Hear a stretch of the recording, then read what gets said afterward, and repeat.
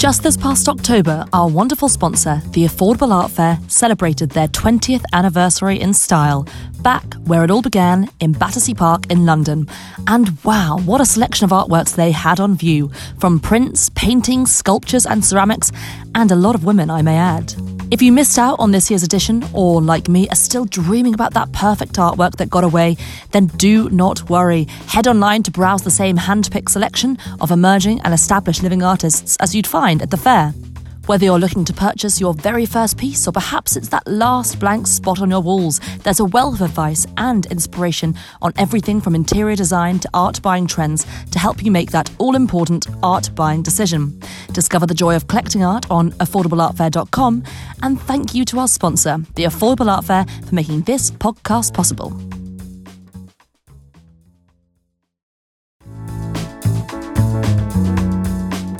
Hello everyone, and welcome to the Great Women Artists podcast with me, Katie Hessel.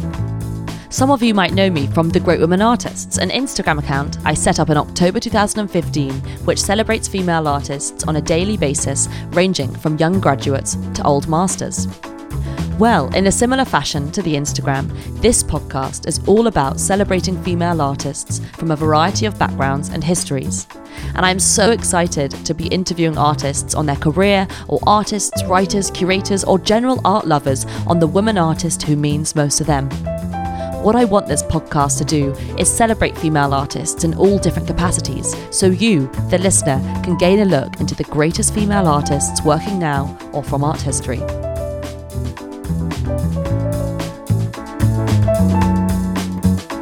I'm so excited to say that my very special guest today is Amy Bouhassane, the granddaughter of the absolutely exceptional artist, surrealist, war photographer, gourmet cook, and 20th century artistic giant, Lee Miller. And I'm so honoured to be talking with Amy today on the site of Miller's former home, Farley's Farm in Sussex, an organisation Amy is co-director of, along with her father, Anthony Penrose, where they manage the Lee Miller archives, the Penrose collection, and where there is a gallery featuring the likes of Picasso's and Moreau, all of which you are welcome to visit. Amy is one of the people in the world who has the most knowledge of Lee Miller, having worked on numerous exhibitions at the likes of the V&A and Imperial War Museum, lectured widely on her, and worked extensively with her material for over 20 years. Recent publications include her biographical recipe book, Lee Miller, A Life with Food, Friends and Recipes, more on that later, and more recently the essay Lee Miller and the Mermaid, written for the exhibition catalogue Photographer Lee Miller, The Liberation of Denmark, May 1945, which was presented at the Museum of National History at the Frederiksborg in 2018. I was so lucky to have worked with Amy and her wonderful family last year when they loaned us some very brilliant photographs for an exhibition I curated at TJ Bolting, the same show that featured our previous guest, Juno Calypso, whom I paired with Lee. Welcome, Amy. How are you doing today? I'm good, thank you. So when the exhibition featuring Lee Miller was up in 2018, so many people said they just didn't realise that she was such a pioneering photographer, surrealist and war correspondent, because sadly, and like so many other female artists, she had often been cast in the shadow of Man Ray as his assistant and his muse. But something that struck me the most, in addition to hearing that she was a woman who refused to accept the inequalities of her time, was actually, and I learnt this at Farley's, was how your father grew up not really knowing the extensiveness of his mother's career. Just before we get into who she was and her phenomenal career, can you just tell us a bit about how your family rediscovered Lee Miller? Well, actually, it was because I was born, and my mum wanted to see some baby pictures of my dad. And my granddad, Roland Penrose, said to my mum, well, I think there might be some pictures in the attic. Go have a look up there. And she went up and she found loads of boxes. She rummaged around in them. She didn't find any baby pictures. And am I right in thinking Lee had already died by this point? Yeah, so I was born just 3 months before Lee died. So we met, but it's really frustrating because we never really got to chat. There's pictures of her holding me as a baby. So yeah, no, it was literally just not long after she died that my mum was wanting to compare me with my dad. And so she went up and she came back not with baby pictures, but with contact sheets and manuscripts. And it's actually the contact sheets and manuscripts that related to the first combat battle that Lee covered, which is in the Siege of St. Malo. And it was from that point onwards. She said to him, I think you need to read this. And he says that he just read it. And then he had to sit down on the stairs and he had to read it again. Because he couldn't believe that the woman he knew, who was a very different Lee Miller, is the person that had written and taken those pictures. I mean, if you think about it, when my dad was born, he was born at the worst time in her life. She'd just come back from the war. And she was really struggling with a lot of demons in her head. She had a lot of mental problems to cope with and to learn to live with. And so the Lee Miller he knew was struggling with a lot of darkness. And how many kind of contact sheets and negatives are we talking here? When we finished counting, there's about 20,000 original photographs and about 60,000 negatives. And then about 20,000 pages of original manuscripts, notebooks, letters, and then there's ephemera too. There's like we have her army uniform. So that was just sitting in the attic this entire time? Yeah. Oh my goodness. And how did you take action? Well, it was my dad, really. Yeah. And he was just completely gripped. He wanted to know who his mum really was. He knew who this Lee Miller really was. And he and my mum just started archiving. So Lee Miller was born in Poughkeepsie in New York in 1907. Yep. And she was the middle child of two brothers. Can you start by telling me a bit about what Lee Miller was like as a child? She was quite a tomboy. I think you can safely say that. She was incredibly intelligent. She got really good reports at primary school. We have a couple. And she was very competitive as well with her older brother, John. Her dad was an engineer. And to his credit, he never treated her differently. She and the two brothers were constantly being shown how to make stuff. He'd encouraged them to make crazy go-karts. She was the one that was always bonkers enough to try it out first, but he would encourage them to do it. And like he gave her a chemistry set when she was quite young. And I think that gave her a really good start in life, not being treated differently. And what was her childhood like? Was it happy? I think mostly it was. Unfortunately, when she was 7, her mum was having... we'll never know really what her mum's problem was, but in the family it's always been said she was having a nervous breakdown. And so Lee was sent away while mum was trying to sort herself out. Lee was sent to stay with friends of the family, and while she was staying with them, she unfortunately was raped. Not by them, but it was pretty horrific. She also contracted an STD, gonorrhea. Oh my God. And how old was she at this point? 7. And this is also a good 7 years before penicillin is invented. Yeah. So she comes home and her mum is still suffering with her mental difficulties. So you can imagine as a small child, you're there with your mum and she's there physically, but she's not able to be there mentally for you. And all you really need is your mum. Wow, and how do you think this kind of changed her as a child? Do you think this gave her this kind of independence in a way? I think it gave her a lot of things. I mean, her mum was a nurse, so her mum was the one that had to inflict very regular, very painful treatments on her. And that gave her a very difficult relationship with her mum. She was also told that she wasn't allowed to talk about it. Wow. Because in those days, the victim was often viewed as deserving it, and it would have tarred her. The family had to keep it secret to protect her. So she very quickly became quite intolerant of sham and lies. And I think that you can see that right through the rest of her life, particularly during the war. When she sees something as not right, she calls it out. Wow, and what was her relationship like with her father? Because am I right in thinking that he was the one who kind of introduced her to photography? He did, yeah. He was an amateur photographer. And it's a bit weird because he photographed her naked. And actually, he even photographed her naked after she was married to her first husband. But, and there's a lot of them, but there's not one of them that I've seen, like when she's in her teens or older, where she looks uncomfortable. Yeah. And I know that they were very close because from talking to people when he used to come here all the time, she used to go see him all the time. She wrote to him.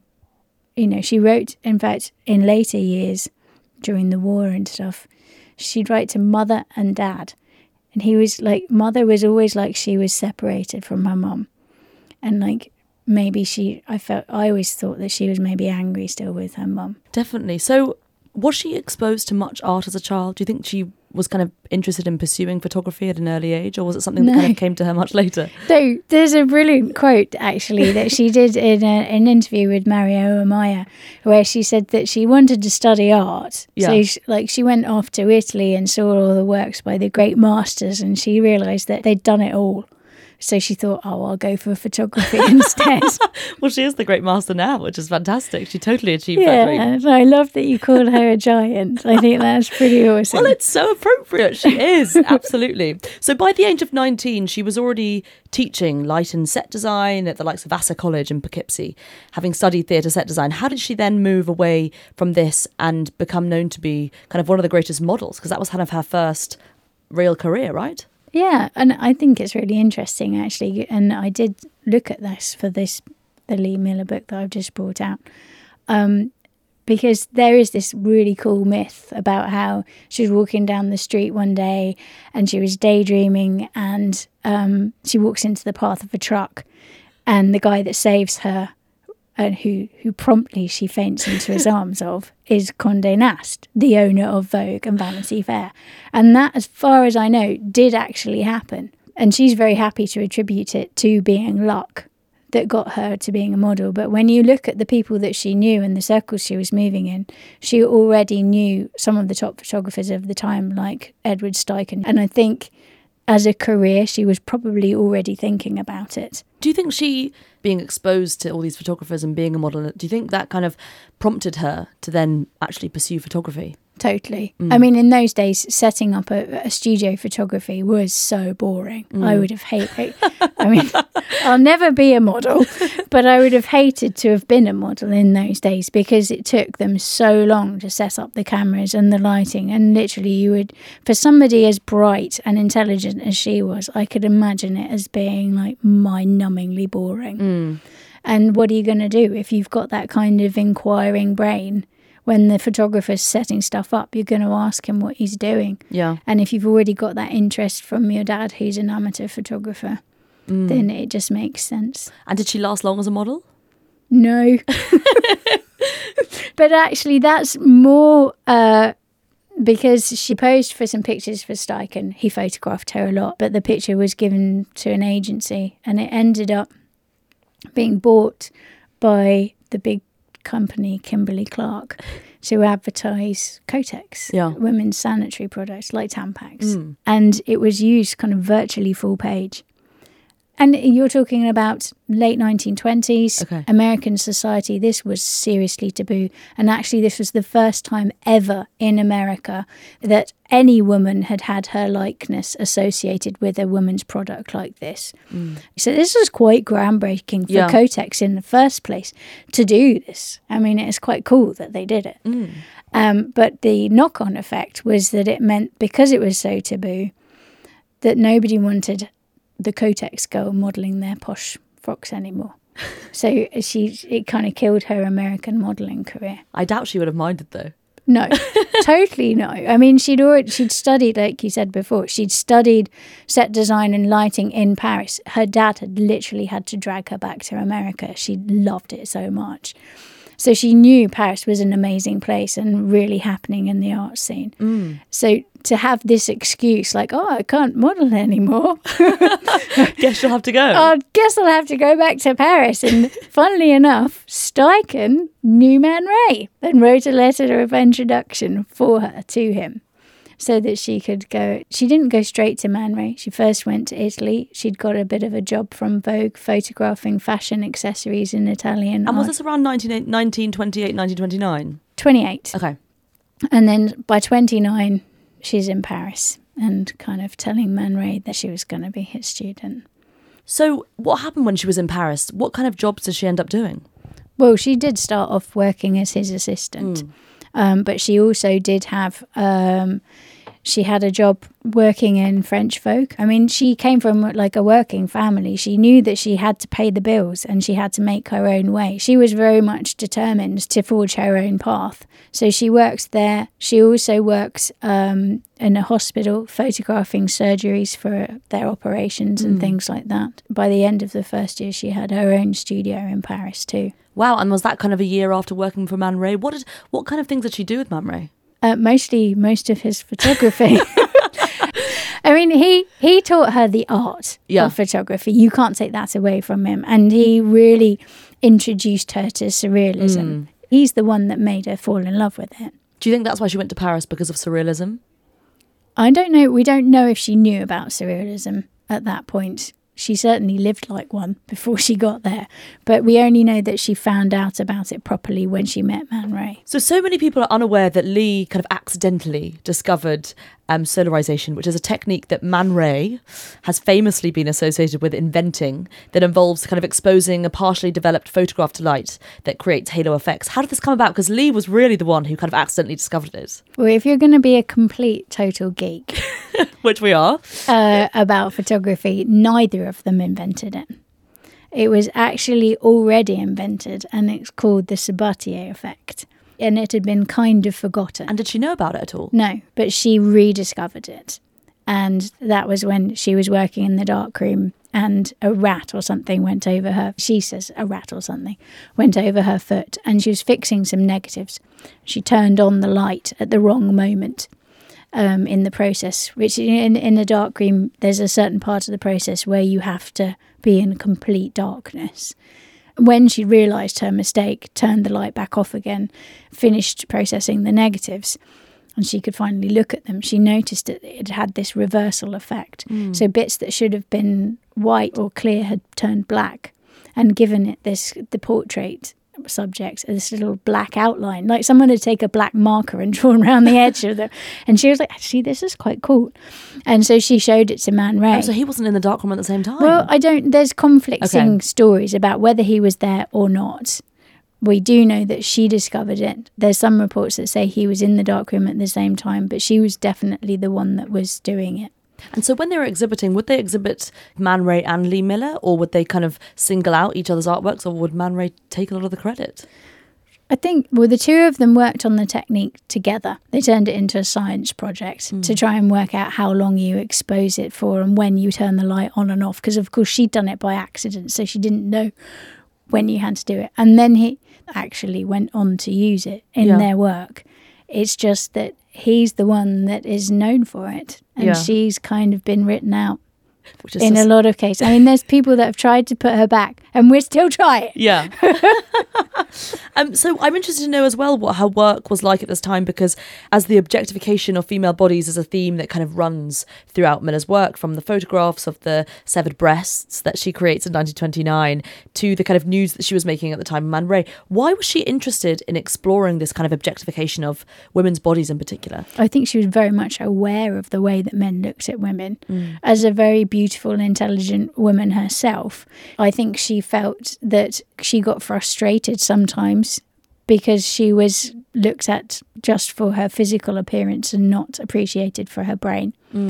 And that's what a lot of the male artists were doing at the time, was taking pictures of muses and chopping their bodies up and turning them into artworks or whatever. Well, I mean, she's famously kind of immortalises lips as well in Man Ray's work, that's for sure. Or her eye. Yeah, or her eye. How do you think she would have liked being objectified? Well, she also had her breast turned into a champagne glass as well. Not by him. No. Yeah, but that's cool. all sorts, all bits of her body have been. But it happened to a lot of the other women that were in that circle too. And was she exhibiting widely at this point, like under the name of Lee Miller? She was more being published. Okay. Like there's some of her self-portraits in American Vogue, and The Severed Breast was never published in her lifetime, as far as I know. How did that come about? So this, for our listeners, this is a severed breast that is on a plate, and it's kind of extremely banal and surreal. And I mean, why? It takes a while to work out what it is, actually, because it's black and white. I mean, where does she even get this from? Well, it was from her job photographing surgeries, and she'd finished photographing a radical mastectomy, and she asked the surgeon if she could keep one of the breasts. And she carried it across Paris to Vogue Studio, French Vogue Studio, which she already had access to, and set up this table. It's even got like a little napkin underneath it, and then a knife and fork, a place setting with the breast in the middle of the plate. Oh my God. And she got off 2 shots before Heineken Yune, who's the studio boss, found out what she was doing, chucked her and the breast out. and that was it. But it is very much like, yeah, you like our bodies, you like our breasts, you want to touch them and objectify them. Here, have one on a plate. Oh my God, she was just so ahead of her time. But also she was so successfully commercially. So fast forward to 1932, she went back to New York, bearing in mind the kind of Great Depression, and set up her own studio. Why did she end up leaving Paris and then going to New York at that time? Lots of reasons. Man Ray was quite controlling in a way. Not controlling, I'd say possessive of her. We have some crazy letters where, and she was totally into the Surrealist Manifesto. She was into the political side of things. She was and she was into the way they created different types of art, because she also kind of did image trouvé, found images as well, like they did found objects. And was she friends with many of the other kind of female art, like Dora Maar, etc., around that time? Yeah, I think it's really quite funny, because people, first of all, forget she had her own studio in Paris and was working commercially by herself. And they were always like, oh, yes. And those that do know are like, yes, it was just down the road from Man Ray, but it was also just down the road from Dora Maar, who she knew. And, we don't have a huge amount of information about the closeness of their friendship, but we do know that they knew each other. So in 1932, when she does set up the New York studio, how does that come about? It's really interesting, actually, because for a long time we thought that she just ran away from Man Ray because he was just being a little bit too intense. But she had been planning it for a while. Oh, really? So it probably was him, but she had been plotting to leave for quite a while. She'd lined herself up with some work with American Vogue. She'd also got herself a dealer, like a gallery dealer, Julian Levy, and she'd been exhibiting in Paris, and I think she met him through that, and who'd offered her a show in December that year. And not only that, but she'd kind of whipped up a few of her mates in New York to help her get this publicity storm going. And actually there's a press cutting that predates her actually even leaving Man Ray that announces her studio. What's really impressive about it is when you read the press cuttings, because there's quite a few, you can tell that she really knows how to sell herself by now. And she pitches it at the right level too. She pitches it as like Lee Miller and this notorious woman who takes weird and wonderful pictures, and she knows she's got to appeal to the ones that have got money, because normal people in a depression are saving their pennies to pay their bills and to feed their children, whereas she needs to appeal to the society women who want interesting pictures to talk about with their friends. But it's so crazy that she was so successful as well, because her name is also androgynous. Yeah. So I'm sure there were lots of instances where people thought she was a man, and then it was kind of too late. Yeah. To Oh, totally. And that was brilliant. But she had enough sass and wit about her that when she turned up for the job and they were like, we thought you were a man, that she'd still keep the work most of the time. And she's also a 25-year-old woman, which is also mad. I mean, she's achieving so much, because like this sort of determination that she has clearly her whole life as well. She clearly seems as a kind of very strong character who never let anything kind of get in the way from her, and definitely to me seems like a woman who's far beyond her time. I mean, if she's even got a dealer, everything. And I've read that she once said, "It seems to me that women have a better chance at success in photography than men. Women are quicker and more adaptable. And I think they have an intuition that helps them get personalities more quickly." And that just makes me so happy. I know, it's brilliant. She said that in one of the New York articles where she's promoting herself as a photographer in her studio. Where do you think she got this determination from in her life? Was she always this fierce and brilliant? I don't know. I do think that she was very driven and actually... And there's this like underlying little bit of competitiveness with her older brother, John, as he was an incredibly successful engineer, aviator. You know, he flew some of the really amazing early aeroplanes and things and test piloted them. So she's got him as the bar to keep kind of proving herself against. It sounds like she constantly kind of wants to be one up from him or something. Oh, totally. They were like, it was the both ways. She died already, but I remember our first show of Lee's work in Washington at the Corcoran Gallery, which was in the 90s. I was still a kid. And John, her brother, older brother, was still alive. And he still lived in Poughkeepsie. Wow. And my mum and dad were like, John might be coming to the show. But he didn't in the end because he decided she was getting too much attention. No. Oh my God, really like take it to the grave kind of stuff. So in 1934, she then left America for Egypt. I mean, this is a kind of total redirection because there she doesn't really go for work. She kind of goes for love. I mean, this is a total change in her career. Why does she kind of want to give everything up and go to Egypt? I think, although she was an amazing career lady, I think she found the day-to-day humdrum of running your own studio in this really competitive time in the Depression. The day-to-day bit was a bit, after a while, it's not fun. Yeah. If you're the boss lady. Which she is. Yeah, which she was. And I think suddenly this amazing guy who she'd already known from Paris comes and is hugely romantic and finds her and offers her adventures in this wonderfully mystical foreign place. And yeah, he risks her off her feet. And was she doing much photography at this point, or was she really just kind of living as a lady of leisure? In Egypt? Yeah. I mean, it wasn't expected, the New York thing, because she really just dumped her. She'd conned her little brother, Eric, into being her studio assistant in New York. She'd designed the lighting for her New York studio as well. I forgot to say that.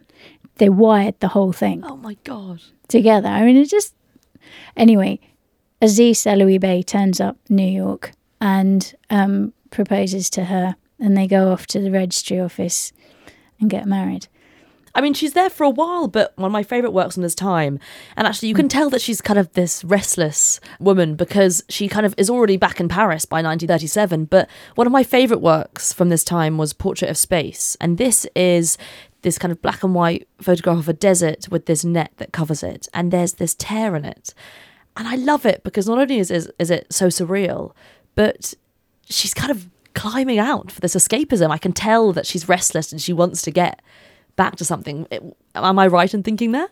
I think it's such an enigmatic image that so many people can take different things from it. And I think maybe it was escape. As a kid, going to her exhibitions, we just took it at face value. We thought it was actually a picture of space. The sandy bit looks like maybe the surface of the moon. And we were like, yeah, I mean, she did so many other things. Oh my goodness, not surprising. Why wouldn't she go to the moon too? And it's like, yeah, this picture of the moon. But do you think she missed her old life in Paris when she was in Egypt? Oh, definitely. She really loved the adventure, but what she didn't bank on in Egypt was being part of the expatriate community. You know, her husband was a respected businessman, so there are appearances that you have to keep up. And she tried so hard. And there's even letters where she's like, feels like she's failing us. And she really loves him. But she just, after a while, it just gets to her. Aziz was an amazing guy. He's the one that brought her a ticket to go back to Paris because he could see that she wasn't happy. And I mean, had he known that the night that she arrived in Paris, she'd go to a fancy dress party and then meet my granddad, I think he might have thought twice about it. But yeah, and it was then, it still took my granddad another 2 years of courting her. Because after that, she still went back to Egypt. Oh, I see. Okay. So she wasn't in Paris for that whole time? No. It was just a visit to Paris. In 1937, she was a fancy dress ball, met my granddad. They had a couple of days together, and then he had to come back to England. And then he invites her to come to Cornwall with him for a surrealist summer camp, where there's like Man Ray, Leonora Carrington. Because I forget that she was surrounded by all these amazing people. I mean, like Leonora Carrington and Dorothea Tanning as well, as close friends, which is just the most remarkable thing. Yeah, Dorothea Tanning she met after the war. Okay. But they became really close. And actually the only letter that's ever made me cry is the letter that Dorothea Tanning wrote to Roland after she found out that Lee had died. It's just so heartfelt and so touching. Because I know that Lee then went to go live in London. She lived in Hampstead with your grandfather. And I mean, bearing in mind this was, at the outbreak of World War II. I mean, why did she want to go to London at this point? At kind of one of the most dangerous places in the world. I think she just wanted to be with Roland. Yeah. When she got to London in 1939, he finally convinces Lee to leave Aziz and to leave Egypt. And she comes here. They go off and have a little holiday with Leonora Carrington and Max Ernst, and that's when war's declared. But she wrote to her brother John, and we don't have very many letters to him. But she did write to him saying that she felt that all of her friends were here. Yeah. And that this is where her life was, so this is where she was going to stay. And do you think that she found something like war exciting? She eventually became a wartime casualty in the fact that the adrenaline rush of getting the scoops and things like that was. But to start off with, it's hard to say. She never said, I find it super exciting. I just feel like she's kind of in the right, not the right place. She's kind of in the right place in terms of being at the forefront of political times or surrealist times, or, but the war's really interesting because, so many people don't know about her as well as she was this incredible war correspondent for British Vogue. How did she then kind of get into that sort of line of field? I mean, this is like her 14th career by now. Yeah, I know. Well, when she got to England, she was a foreigner and an American, so she wasn't allowed to work. So actually, she just took pictures of what she found interesting and occupied herself. She volunteered for Vogue to start off with. And then she was the one that decided, it's not until the Americans joined the war, she decided that she was going to be their war correspondent. Because she'd tried to be a war correspondent for the Brits, but they'd refused her, so they didn't take women. She was a war correspondent from the American Army. Okay. And then she attached herself to British Vogue. Okay. What I love about her wartime images, and actually there's one that we had in the exhibition last year that's on the Downshire Hill, is how she kind of interwove this surrealist and fashion aesthetic with these wartime kind of masks. I mean, it's so inventive. But what I really love about her work as well is how she kind of put women at the foreground of her wartime images, whether that be kind of women as officers, women on the kind of medical front, or even sort of thatching roofs or something. And it seems by taking these images that she really wished for their contribution and acknowledgement to be presented to the world and kind of live on forever. Am I right in thinking that she kind of wanted to tell the world that actually women were involved in wartime things? And boy, did it take us ages for people to actually even hear about that. Dad and I, when we were trying to present Lee to try and get shows of her work, we were like, and she was so interested in women during the war. Finally, this amazing curator, Hilary Roberts from the Imperial War Museum, she was like, yeah, you're right, let's do it. And she's the first kind of real female curator that we'd work with. And she was like, yeah, you're right, you do it. And you know what? We're going to do 80% on the scene images. And this was like the first time ever we were able to show Lee's coverage of women during the war, not just working for the services, but also civilian women. And up until that point, only 20% of those images had ever been seen before. But they'd been here and we'd been trying to get people interested in them, but nobody would take a step and go for it. But it's amazing. It's almost as though you're completely exposed to this other side of war that you've never seen. Yeah. No, it's amazing. And the more you look at it, the more you realise that she is incredibly interested in what they're doing, how they're surviving, and she feels like she needs to record what's happening as well. From 1939 until halfway through 1944, she's in Britain and she's covering just civilian women, and she's covering the ATS Searchlight Battery, the Wrens, the Women's Land Army, and textile factory workers. And that body of her work is incredibly interesting. Yeah. But then that work of her on the front line, was she really in the middle of everything that was going on? Not to start off with, because women war correspondents weren't allowed to cover combat. Oh, wow. Even the American women war correspondents, accreditation was different to men. So women were expected to stay back in the safe zone because we were too weak. Okay. But how did she get around that? She just violated the terms in the end. Actually, the first time was by accident. The intelligence services had got the information wrong. And they sent her first article was in Normandy, and it was on the Normandy nurses, and it was in the safe zone. And it was about the casualty clearing hospitals and shipping the wounded back to England. And the next article was supposed to be the same. She was sent there, and they told the battle was over. But when she got there, the battle was still going on. And Colonel von Auloch was holed up in the citadel, the kind of old part of St. Malo, which is a big fortified city. And she found herself the only journalist there because all the men had been sent off to known battle zones. So suddenly she had her own private war.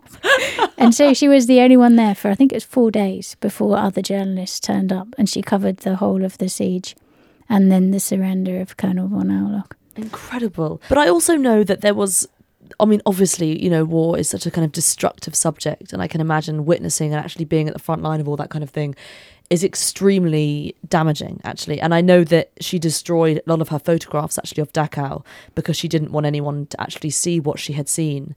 Why do you think that she destroyed all this work? Was it also herself saying that she never wanted to see it again?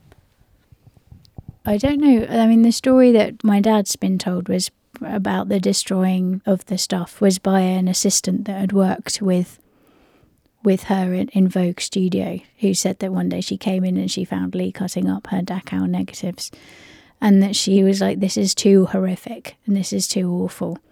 You know, I'm going to leave enough so that this is never forgotten, but this is just too much. And also kind of going back to that determination as well. I mean, there are these photographs of her actually sitting in Hitler's bath with her kind of muddy boots on the kind of bath mat, you know, wrecking the place. She was so sort of daredevil-y in the sense that she could just do that. And it was also the same day that Hitler and his wife actually killed themselves. Yeah. Why did she want to go to his apartment? She'd just come from Dachau prison camp. She and Dave Sherman, they bumped into each other quite a lot because he was a war correspondent as well, and they actually happened to be at Dachau together. And they were at the liberation of Dachau prison camp, which is one of the death camps.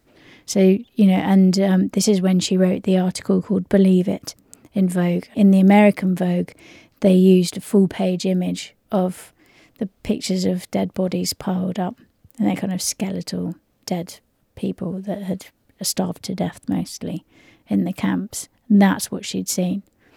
And she writes in her manuscripts that if they'd heard that they were moving into Munich, taking the heart of Hitler, and that she and Dave figured that if that's where they were going, they were damn well going to make sure that they were at the front of it too.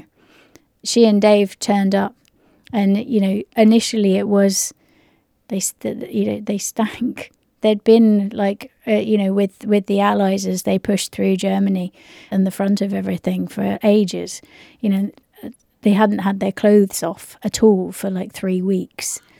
And it was when my dad asked Dave Sherman about it, he was like, yeah, you know, that was the reason initially why we had the bath. And then we were running the bath, and then we thought, oh, this is a scoop. Yeah. The picture itself is slightly rigged, because if you look closely next to her on the side of the bath is a photograph of Hitler. They'd taken that from his desk drawer and propped it up there to kind of tell the story, because otherwise it could be anyone's bathroom. Yeah.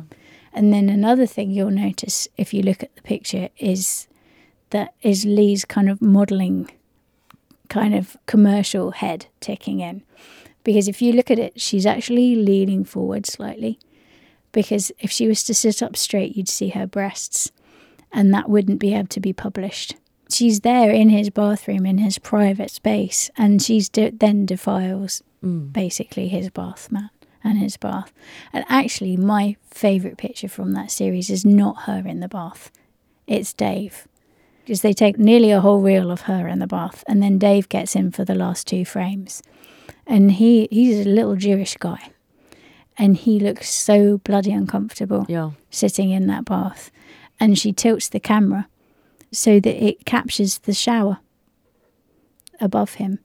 And they, having been to the prison camps They already knew about the showers that they'd gassed the prisoners in.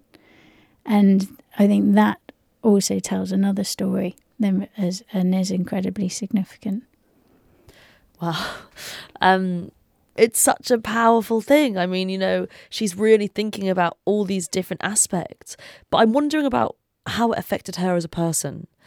And her, like we talked at the beginning, your father, who was born 2 years after the war ended, never even knew about this whole career. So she clearly shut it out. What was it like returning to England, and how did her life change? Well, for a start, she didn't come back when the other war correspondents came back. Dave Sherman, once Hitler had surrendered and the Nazis had gone home, he didn't take very long to come back and then go back to America. And the war correspondents didn't, but she kept going. And she writes to her editor, and it's like she's pushing herself. She writes to him that she says, everyone's going home with broken bodies and broken minds. And it's like she has to push herself to find something good that's come out of everything, this brave new world that's been promised to them. Where the hell is it? And she keeps going to these places. But instead of finding that it's sorted everything out, she just finds that there's more corruption and there's more things going wrong. I mean, she questions the war much earlier on at the liberation of Luxembourg. She writes this article, and I think it's a really good analogy. She asks if liberation is enough, and she equates liberation to the fairy tale of Sleeping Beauty. So the Allied forces are the prince, and they charge through and cut back the thorns, and there is Sleeping Beauty, which is the liberated place, Luxembourg, for example. So they place the kiss, they free, the prince frees Sleeping Beauty from her sleep. But the story ends there. And she says, but what happens next? Is the fridge stocked? Are there fresh eggs? Is everything nice and clean, or is liberation enough? And she finds that basically it's not. She keeps going. There's her last article that she wrote for Vogue is in Vienna, and she's gone and she's found that things are doing pretty well there. But she goes to this children's hospital, and it's been taken. So there's this beautiful hospital. There's doctors, there's nurses, there's clean sheets, there's everything you could want for, except any kind of drugs, any kind of medication. And the article starts, for an hour, I watched a baby die.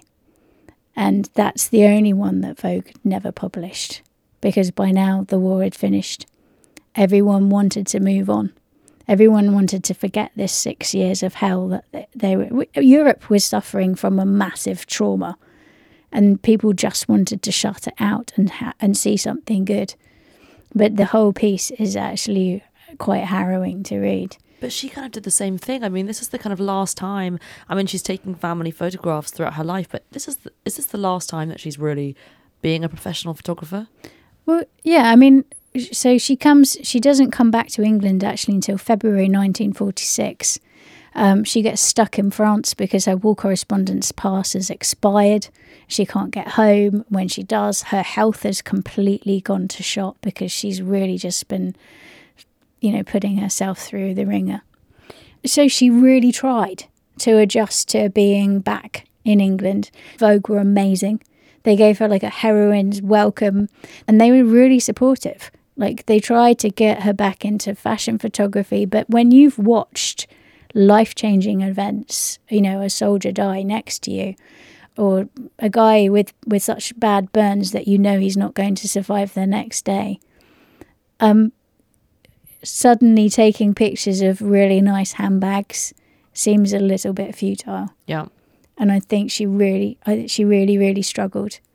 And I also think that the more we learn about PTSD, post-traumatic stress disorder, which we're pretty certain she suffered from, the actual whole process of taking the pictures, they talk about in PTSD there's triggers, and there's known triggers and there's unexpected triggers, and there's something to do with that kind of photojournalist process that I think was a trigger for her, because she struggled so hard. She really tried, and Vogue tried too. They tried to give her a contract. She hadn't had a contract before, And we've got the contract because it tries to make her commit to writing a certain amount of articles a month and taking a certain amount of pictures. And the contract's just crossed out and it's got no written across it. And it's just brilliant. And they try so hard, but in the end, they're a commercial magazine. Yeah. And if somebody is not constantly not delivering and constantly letting you down, then, and they're really struggling. I mean, what does she do to then channel all this? Because I know that, you know, she succumbs to alcoholism, and how does she kind of get out of this? the order of the day when you came back was that you put up and you shut up. Yeah. And everyone wanted to move on. So if you couldn't deal with it, you have a whiskey. And if you still couldn't deal with it, you have another one. And so it wasn't, she didn't become an alcoholic, but she did rely on alcohol to cope. And in the end, it didn't work. And I don't know how she managed to do it, but she did. She found a completely new focus, actually through Farley's. I mean, when they moved here, rationing was still on. And suddenly they had their own vegetable garden. Her first recipes are like chutneys and preserves and that kind of thing. And then she finds it really interesting. So she gets the WI to come and show her, like, she goes hardcore. She gets them to come and show her how to butcher a cow, how to smoke bacon. And, like, you know, she, as with everything else, she doesn't do it, you know, oh, I'll just try this out. It's like hook, line and sinker. No, it kind of sounds like if she's doing something, she's going to do it properly. I mean, she's still coping with demons in her head. So it fluxes. And there's good days and there's bad days and there's days when she's more interested in others. But eventually, cooking becomes her life. And actually, the last 20 years of her life, she is being written up about as being a hostess with the mostess, so this gourmet cook.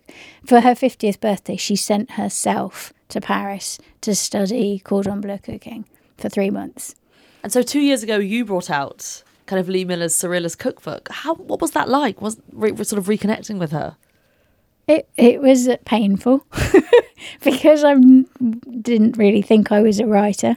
It took 10 years. She died a celebrity cook, and that's what she was famous for. Oh my gosh. When she died, she was famous for that, and people had forgotten her as a photographer, and I think she used that as a great way of also escaping having to talk about her war traumas. People don't realise that sometimes they'll ask you a question and that will trigger you back there to the trauma. But if you are making cauliflower breasts or a hostess with the mostess, it's a far cry from talking about war experiences. And she still was passionate. She was still this amazingly intelligent, creative woman. And there's the kitchen. I love that in photography you can overcook your negatives and your pictures. And it's just like, and you know, there's the alchemy of getting your ingredients right and mixing your photographic chemicals too.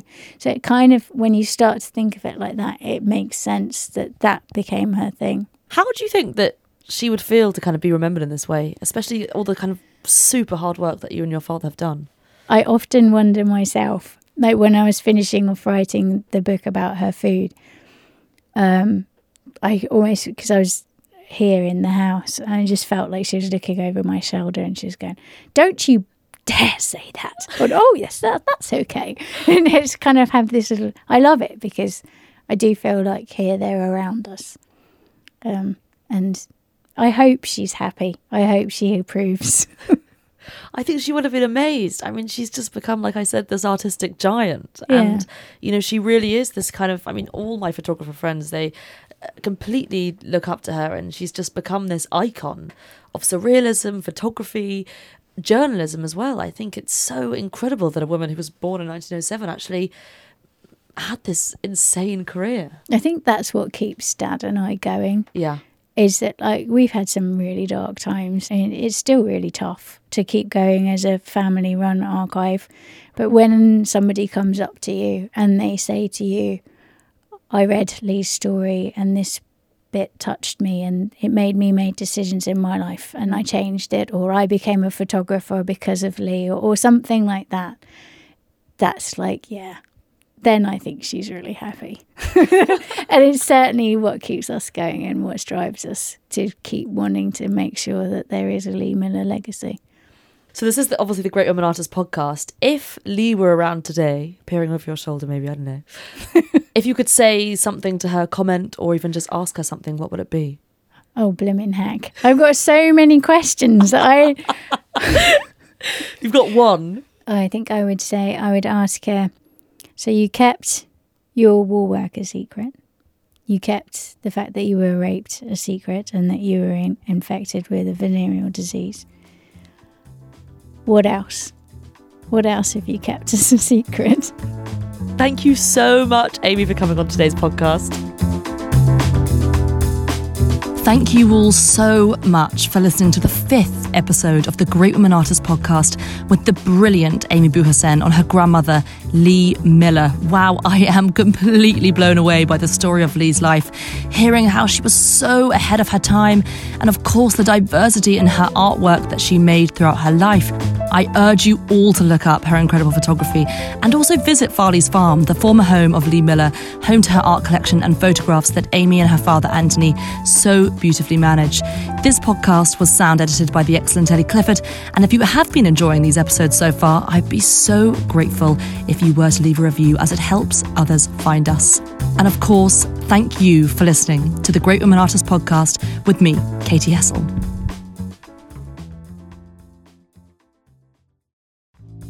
Just this past October, our wonderful sponsor, the Affordable Art Fair, celebrated their 20th anniversary in style, back where it all began in Battersea Park in London. And wow, what a selection of artworks they had on view, from prints, paintings, sculptures and ceramics, and a lot of women, I may add. If you missed out on this year's edition, or like me are still dreaming about that perfect artwork that got away, then do not worry. Head online to browse the same hand-picked selection of emerging and established living artists as you'd find at the fair. Discover the joy of collecting art on affordableartfair.com, and thank you so much to our sponsor, the Affordable Art Fair, for making this podcast possible.